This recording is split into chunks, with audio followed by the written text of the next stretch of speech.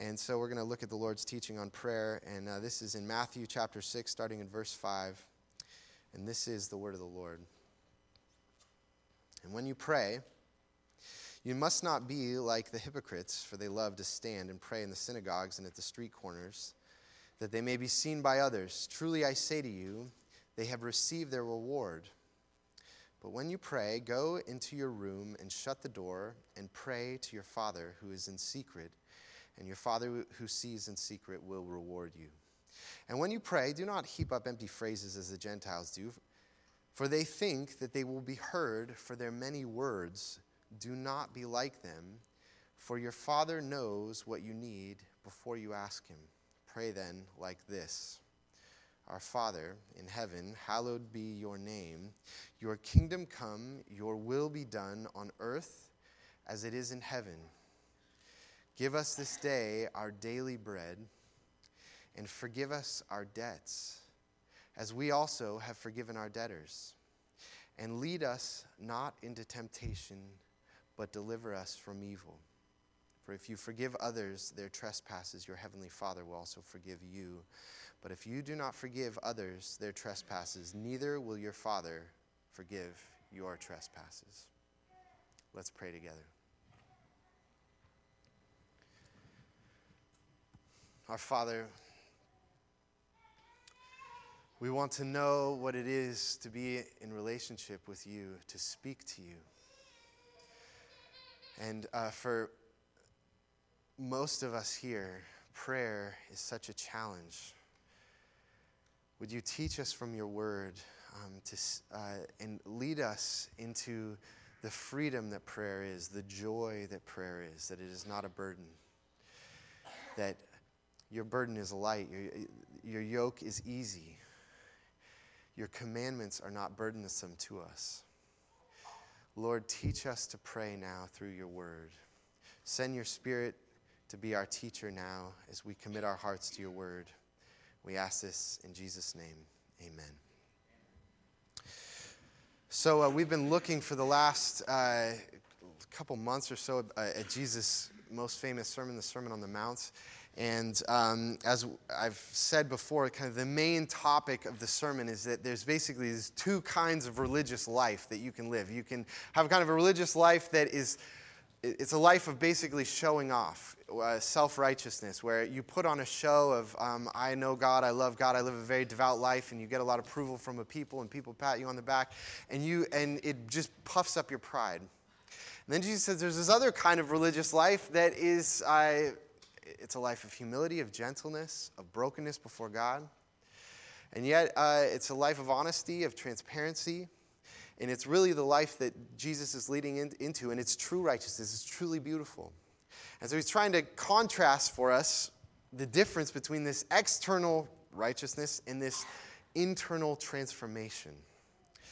And now, as the Sermon on the Mount is kind of Jesus' most famous sermon, we're probably in Jesus' most famous part of the Sermon on the Mount, which is the Lord's Prayer. And actually, the Lord's Prayer shows up pretty much exactly in the middle of the Sermon on the Mount. There's, I think, 116 lines, Greek lines, before the Sermon on the Mount, and 114 lines after. So it is dead center at the heart of Jesus' teaching is his teaching on prayer, of this is how you pray. Which is to say that essentially prayer is the powerhouse. It is where this true kind of righteousness emerges and happens, where we experience that grace is in the context of prayer. But of course, that's a challenge for us the thing that we need most in order to live this, be a true disciple of Jesus, this true righteousness is prayer. That's challenging for most of us because prayer is also probably the hardest part of the Christian life, the most unnatural part of the Christian life. I know even for me, prayer is a part of my job. And even if I'm, in my office and I'm praying for people in our church, I'm praying for some of you, and something comes to my mind of, oh man, that person's got this thing going on, and they're really struggling with this. Immediately, my first response is, where's my phone? I gotta call them. I gotta see if they're okay. I gotta check in with them. I gotta talk to them. Is there a need? Is there something I care for? Even while I'm in prayer. That's my first reaction. Is not, I have God's ear. I think that I have more to give them than God himself has to give them. And of course, that's not just the antithetical to prayer itself, but it's antithetical to the whole Christian life, because the whole of the Christian life is that I can't even save myself, let alone someone else. I can't rescue someone else. I can't rescue myself. Only God can. And yet, as our pattern, it's our nature to want to take control of our life, to be independent, self-reliant. And that's just what comes out of us. So the most unnatural thing for us to do is to go to God and to ask him in prayer to help us and to work supernaturally things that we cannot do ourselves. And so this morning we're going to look carefully at Jesus' teaching on prayer. I really, every line of this is so loaded. I think my second point has 5 or 6 subpoints in it because there's so much to say here. So I'm gonna do my best to keep it moving along. But in particular, I want to say 2 important things about prayer. The first is that something about false prayer. We're going to talk a little bit about false prayer because he challenges the kind of cultural norm of prayer in the church in his day. And firstly, that false prayer is about control. So, which is kind of odd. You would think that the point of prayer is actually giving up control to God, but actually there's a way to pray that is an attempt to remain in control. So first, false prayer is about trying to get control. But second, true prayer is about relationship. True prayer is about relationship. And so we're going to look at these 2 things together. And so the first is this, that false prayer is about control. And I think for most people who've wrestled with the question of prayer, one of the most common things to say is that, I've tried prayer. I've tried it out. I came to a crossroads in my life. I came to a very defining moment in my life. And I said, all right, if there's a time where I need God to show up and to do something, this was it. And so I prayed. And nothing happened. And so prayer doesn't work. I tried it. This is the thing that I really needed God to do, and he didn't do it, and so prayer didn't work. Now, I think that makes sense. I mean, you'll see within yourself, I think anyone, whether a Christian or not, we can see that we're religious people. It's in our nature to be religious because whenever we come into trials, that's one of our first reactions. I remember before I'd ever gone to church, knew anything about the Bible or anything, even as a kid, I kept trying out prayer and trying out those kinds of prayers. But the heart of that kind of prayer is when I come to God and say, okay, I need this thing to be done. I have a plan for how my life should go, and I really need you to do it right now. What are we essentially doing? We're saying, I want to be in control. And maybe prayer is a way for me to control my life. And now I'm going to come back to that and talk more about that. But I think that Jesus says that that there are a couple ways that in the chaos of our life, we kind of use prayer to try to get control of it, to rein in the chaos. And the 2 ways that he says we try to get control is that we pray to get status and we pray to get success. These are 2 things that we try to pray for. The first is we try to pray to get status. And I think the reason I say that is one of the things that we feel out of control with about our life is often how other people view us. We want to have a reputation. We want people to view us well. And we can't control how they think of us. And so, prayer, worship, a kind of religious piety, we often see as kind of this respectable thing, and people religious are good people. They care about, they have high morals and things like that. And if I can kind of put out this persona of someone who prays and has a religious life, then people are going to respect me and they're going to care for me. And and they're going to think I'm a good person. This is what Jesus is getting at in verse 5 when he says, and when you pray, you must not be like the hypocrites, for they love to stand and pray in the synagogues and at the street corners, that they may be seen by others. That they may be seen. We care deeply about the eyes of other people. We want their eyes to look on us and to look on us approvingly. And shame and pride are both experiences of the eyes of other people. Shame is when people look at us a certain way, right? That's why we're so offended. Why did she look at me like that? That's so troubling to us. What are they doing with their eyes? And we care, and so one of the things that we do to avoid the looks of contempt is we can put on a show of religious life. And prayer is one of the things that we can do that. It's a very verbal thing. It's a kind of a time that we can show off. And that's kind of what he's getting at, is this religious life that shows off. And, I think there's an element when you first become a Christian, there's some of this that's going to happen naturally. I mean, I know when I became a Christian, I didn't grow up in the church. I didn't know how you prayed. And I was with you get in the circle and everyone's holding hands and it's going around and you're waiting for it to come to you. And you're like, okay, I plan it all out, what I'm going to say. And how do they say that? And you're trying, and you see, gosh, everyone's got this mastered down. They have this eloquence and all these words, and how do I do that? So I think that that's kind of endearing to Jesus. When you're a new Christian, you say, okay, I'm going to try to put together something that sounds vaguely like what they're all doing. And, I think that's endearing. But if we hold on to that kind of attitude, because what can kind of happen, I remember this, you say a good prayer, and everyone was like, wow, that was powerful. And you can grab onto the little pleasure of that. I was like, oh, you thought that was good, huh? And instead of growing out of the, I'm a new Christian and I don't know how to do this and I'm trying to copy, I'm thinking about my words a lot. And you don't grow out of that. Instead, you grow into that little pleasure of, I like the respect that I got from that. People like the theology and oh, wow. And everyone's like, when I was praying and there was lots of noise going on. That was good. And we could feed on that. It kind of feeds our pride. And so we gain this sense of status. And so we can use prayer as a way of gaining my reputation. So it's a desire for control. But the second thing, which I think is probably more significant, a bigger issue in our culture, is that we can also pray to get success. And actually, this is an issue that is something that in our contemporary spiritual climate is just everywhere, that the idea that there are certain kinds of prayer techniques, that if you learn certain kinds of techniques about praying, you can kind of tap into a power. There's a power. It's either in the universe, it's in God, it's in your own soul.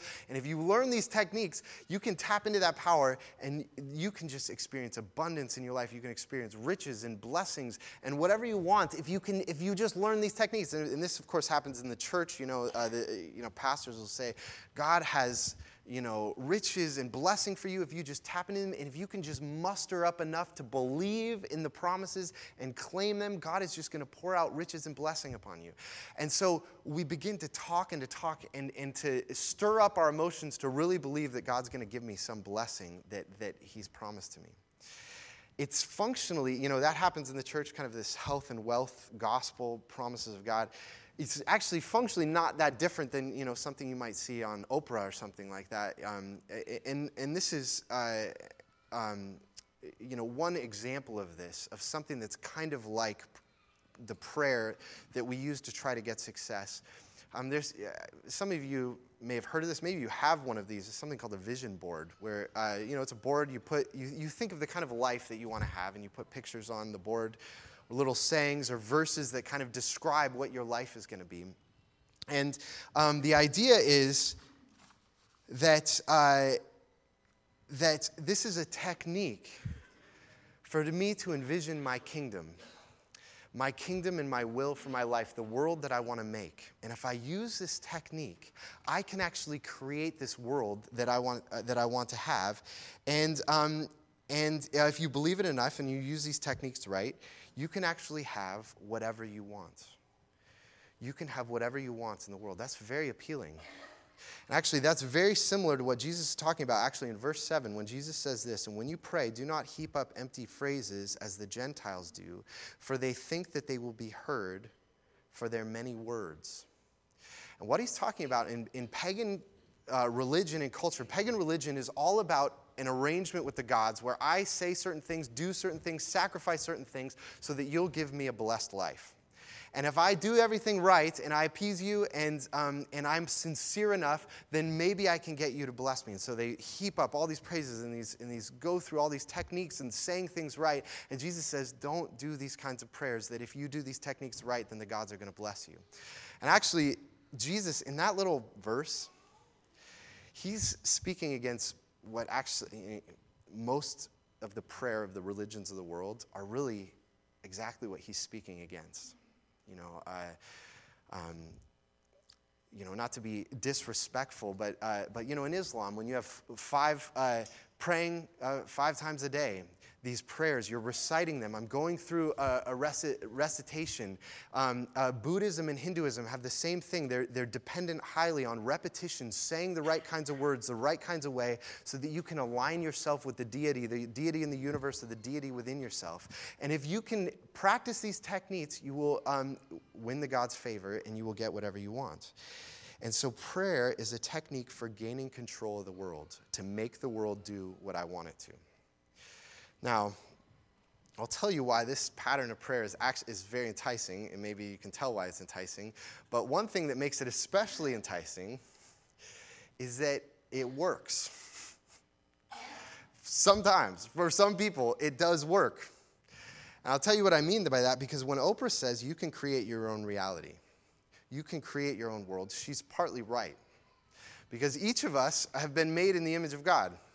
You are made in the image of God, and God created a world, and he said that we are to have dominion over the world. And so we're supposed to take his world and not just leave it how it is, but we dig up the ground, take ore and make metals and build buildings, and we build houses and we build civilizations. And we're sub-creators with God. So we actually do make something of the world.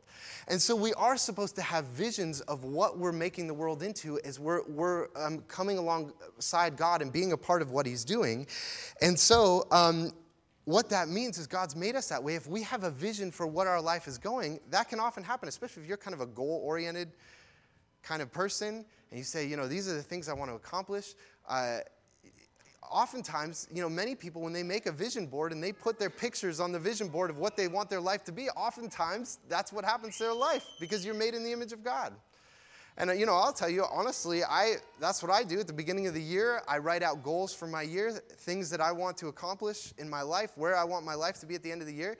And that's helpful, and I revisit it.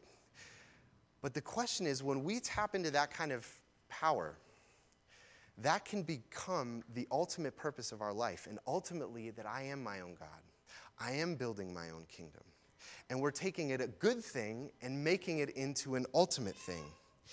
And the illusion is that I can have power and control over the world, which I can't. This is God's world, and I live under his kingship, and I live under his sovereignty and his lordship. And so what Jesus says, the pagans were trying to make this desire for success the center of their prayer life. My prayer life is about gaining control of the world. And ultimately what that means is what it says to God when we pray that way is that I want blessings, I want good things, I can use you to get rich, is I'm saying to God, I want your stuff, but I don't want you. I want your stuff, but I don't want you. If you were here last week, Daniel was talking about Jesus' emphasis on the great reward that we get from him is what? Is that we get to be with him. And so that's the second thing that we're going to look at. First is that false prayer is about trying to gain control of the world. And Jesus rejects that, and he says that true prayer is about relationship. True prayer is about relationship. And probably the most significant detail in this whole passage that communicates the kind of personal, relational quality of true prayer is this title, Father. 5 times Jesus uses the word Father in that passage I just read to you. And of course, that title, Father, that God is a father to us, is going to have different meanings to many of you, depending on what kind of father you had growing up. And that may evoke warm feelings or bad feelings that God is a father. But one of the things to know that even if you had a bad father growing up, a father who didn't care for you, a father who didn't listen to you, a father who didn't want to spend time with you, you knew that that's not what a father should be like. Otherwise, why would you be complaining about him? You know that there's something out there of a standard of what a true father really should be. And what Jesus is saying is that standard that you know somewhere back in your subconscious, deep down in your soul, that's really what God is. That's really who God is. And in prayer, you are coming to know that true Father. And Jesus says that God is a true Father that we have always longed for, the strong, the present, the kind, the gentle, the wise Father. That's what our Father in heaven is. And so what I want to do is just, as we look at this teaching and the Lord's Prayer, I'm going to try to knock through these 5 principles about true prayer being about relationship. And the first thing is this. Prayer, true prayer, is spending time with your Father. That is what prayer is.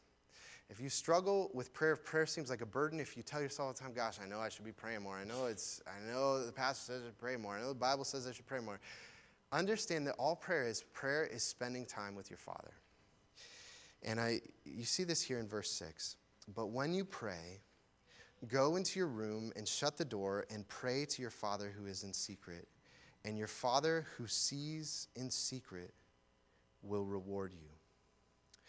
Now, one of the most common things that people say about prayer, which I'm sure I've said this is true, is that all of life is prayer. The main thing that, prayer isn't just something that happens in church or happens when you're having a quiet time. Your whole life should be prayer. When you're going through your day, you have problems, you see someone, you pray for them. You're at work and you need some help with something, pray to God. You're with your family, pray. It should be just this regular conversation that we're having with God. We're kind of walking in with him throughout the day. But throughout history, Christians have always seen this little saying of Jesus where he says, when you pray, go into this secret room, into this closet, and shut the door. Christians said, okay, that's true. All of life is prayer, but actually there should be a time where you do get away from the distractions of the world, and actually spend time with your Father. You should be alone with him, away from the distractions. And what Jesus is talking about here is, go into your room. The word there is a storage closet. It's probably the only place in an ancient home that had a lock on it. And he says, go into a place where you can lock the door.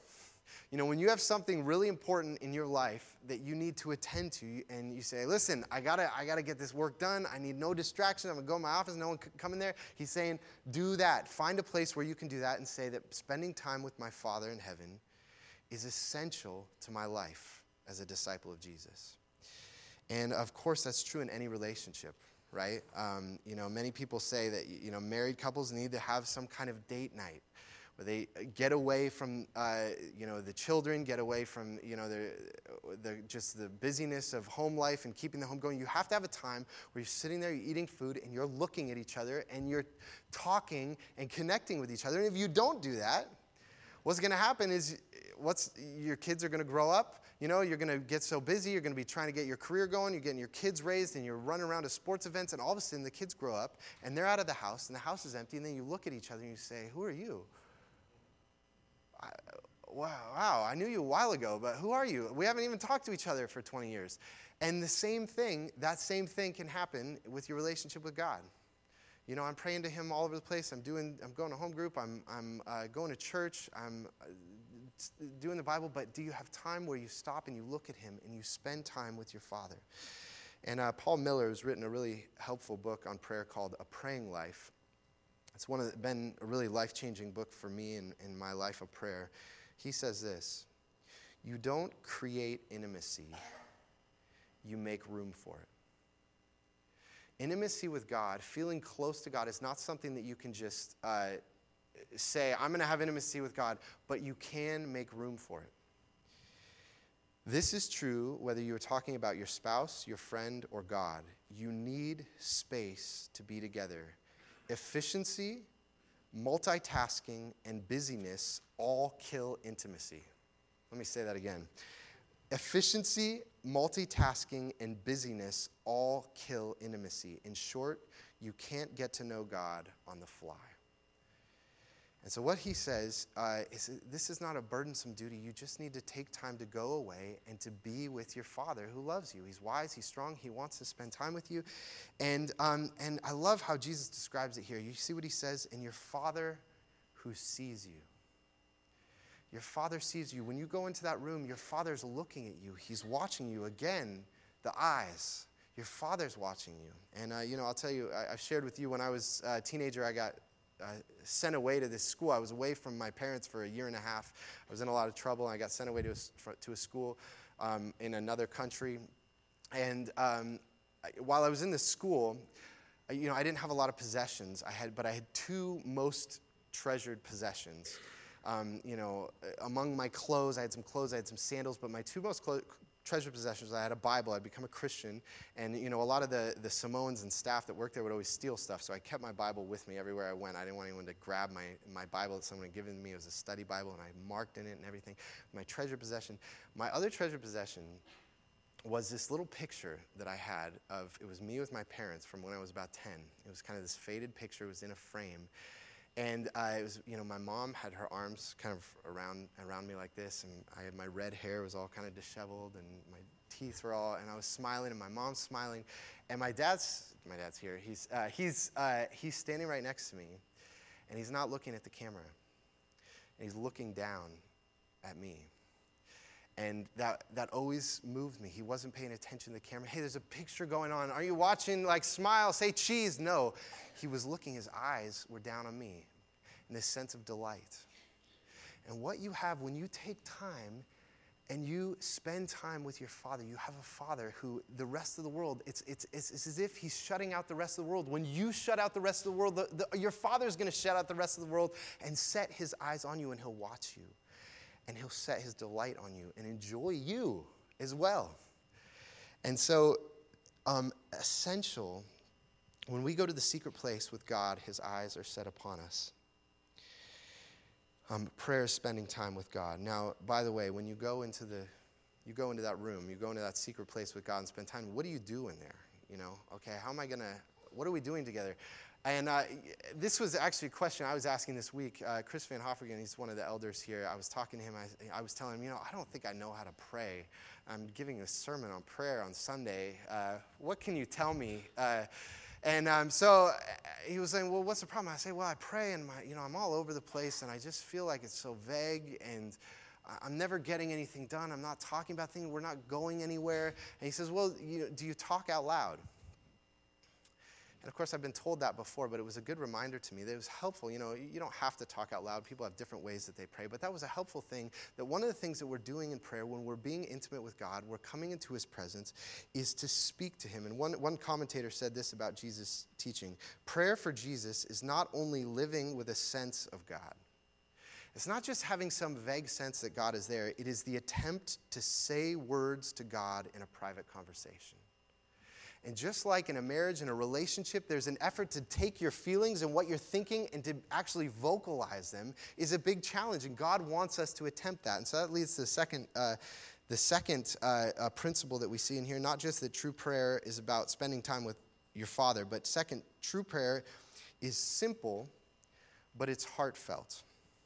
And, the pagan idea of prayer was basically the gods were really demanding, and they wanted you to prove yourself to them, and they wanted you to bring more and more sacrifices. They're always demanding more and more of you, and they won't listen to you until you meet their standards. But here Jesus says in verse 7, when you pray, do not heap up empty phrases as the Gentiles do, for they think they will be heard for their many words. Do not be like them, for your Father knows what you need before you ask him. Your Father knows what you need before you ask him. This is an amazing vision of God, is that we go to him in prayer. He already knows everything. And that gives a simplicity to the things that we need to say to him. And that we don't need, God doesn't need information. He wants us. And I put in your bulletin, on page 3 of your bulletin, I put a little quote from J.C. Ryle. He was an Anglican minister in the 19th century in England. This is what he says: fear not, because your prayer is stammering, your words feeble, and your language poor. Jesus can understand you. Just as a mother understands the first lispings of her infant, so does the blessed Savior understand sinners. He can read a sigh and see a meaning in a groan. And so what that means is we don't have to, when we come to God, we don't have to have this religious language, this formality. We don't have to say everything right. He says, come and speak simply to me and just articulate what you can, what's in your heart and what your anxiety is. And God already knows what we need. And you might ask the question, well, why then do we need to tell him? If he already knows what we need, why do we need to tell him? And because the purpose of prayer is not to get things. The purpose of prayer is relationship, and that's what God wants with us. So second, true prayer is simple but heartfelt, just giving our hearts to God. Third, true prayer is an act of surrender to God. And as you look at the Lord's Prayer, we're just going to look at this in these last few pages here. Sorry, I got a lot to say. Here, let me see where I am here. In the Lord's Prayer is broken up basically into two parts. And if you look at the first three parts where it says, Our Father in heaven, hallowed be your name, your kingdom come, your will be done on earth as it is in heaven. So the pronouns are your. The prayer begins talking about God. The second half, give us this day our daily bread, forgive us our debts as we have forgiven others our debts, and lead us not into temptation, but deliver us from evil, is about us. So the first part of the prayer is about God. The second part of the prayer is about us.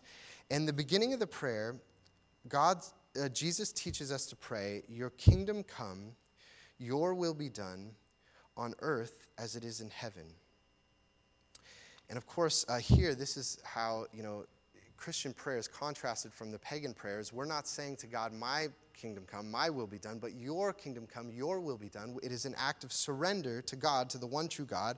And as we come back to that question, I tried prayer and it didn't work. There's certain things that I asked of God and he didn't answer me. Where was he? He didn't show up.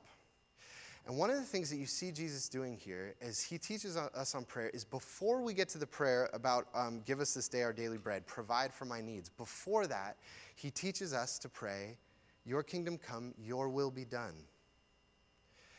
That whatever happens, you are the sovereign one. Ultimately, Father, I know that you know what's best for my life. So I'm going to submit myself to your sovereign will, and I'm ready for whatever you bring. I'm going to make my request to you, but first let me lay this out, that I understand that you may say no to me, and that ultimately your will is better than my will, and I want your will done. And of course, this is these words show up later in the greatest non-answer to a prayer that God ever gave was in Matthew 26, when Jesus in the Garden of Gethsemane. And he's about to go to the cross, and he says, my Father, if it be possible, let this cup pass from me. Nevertheless, not as I will, but as you will. And then he prays again, and he says exactly these words, my Father, if this cannot pass until I drink it, your will be done. God is putting some of you through very difficult trials right now that you are trying to pray through. And let me just say that he wants you to speak about those burdens, those anxieties that are in your heart. He wants to hear you articulate them to him. He wants to hear them from your voice. But as we go into this struggles, God wants us to also say to him, your will be done. I trust you. You are a good Father. You are a good God. And this act of submission is essential to our spiritual lives. But the act of surrender to God's sovereign will is not where we stop. The next thing is that true prayer is not just simply about surrendering, an act of surrendering, but true prayer is also simply about asking. And you see this here in verse 11. Give us this day our daily bread. And here we have Jesus telling us to pray for our physical needs, pray for physical blessings. Now you might ask, how is this different than what I was talking about earlier of us, God wants to bless you, God wants to make you rich, he wants to give you abundance. How is what Jesus is asking for different than us trying to get control of our life and say, God, I need this and I need this and I need that and I want my life to be like that? How are these two things different? Well, a couple things. First of all, we see this phrase, give us this day our daily bread, comes from the story of the Exodus in the Old Testament. If you know that story, Israel came out of Egypt, and they came into the wilderness, and they're living in the wilderness, and they're crying out to God, and they need food, and God would give them daily this manna from heaven, and he would say, okay, I'm just going to give you enough bread for one day. And you collect enough bread for one day, and you eat it, and then you trust me that the next day I'm going to give you the bread the next day. And what he's saying is this is not a desire for control or for more possessions. This is actually a prayer of dependence of saying, God, give me this day my daily bread, and I'm going to trust you for tomorrow. I just need today. In fact, I'm going to be generous with my possessions. I'm going to be generous with what I have, and I'm going to trust you for what you're going to give me tomorrow. So in order to be your disciple, I need to trust in you. But secondly, this is not a technique. This is simply a request. Jesus is telling us to just make our requests known to our Father. Just ask him. Ask him for the things that you need. And Paul Miller, let me just quote him one more time. All of Jesus' teaching on prayer in the Gospels can be summarized with one word: ask. His greatest concern is that our failure or reluctance to ask keeps us distant from God. But that is not the only reason he tells us to ask. God wants us to give us good gifts. He loves us. And one of the things that this tells us is that God wants us to ask him for physical things. And the reason, if God already knows what we need, why does he have us ask us? Is because that's the means that he wants to bless us, is through us asking. It's a relationship. And he's a good father, and he cares about physical things. He's a creator. He made the physical world, and he made pleasures, and he makes good things. And so, you have this question. Paul Miller gives the example of, let's say you want I want a promotion in my job. Is that something I should ask God for, or I should not ask God for? If I ask him for it, is that being selfish? If I don't ask him for it, what's the other option? I'm going to work for it. And then when I get it, what am I going to do? I'm going to pat myself on the back and say, aren't I a great guy that I beat out all these other people? But if I ask God for the promotion and I get it, then what am I going to do? I'm going to be humbled. And I'm going to thank God. I'm going to say, this is a gift from God. And so everything in our life, God wants us to bring our requests to him, not as a desire to be in control, but as a desire that all of our life would be in dependence upon him and walking with him, okay? So, lastly, we have true prayer is about spending time with your Father. True prayer is simple but heartfelt. True prayer is an act of surrender, saying, your will be done, not my will. But also, prayer is simply about asking God for our needs, making our needs known to him. But lastly, true prayer is how we experience grace.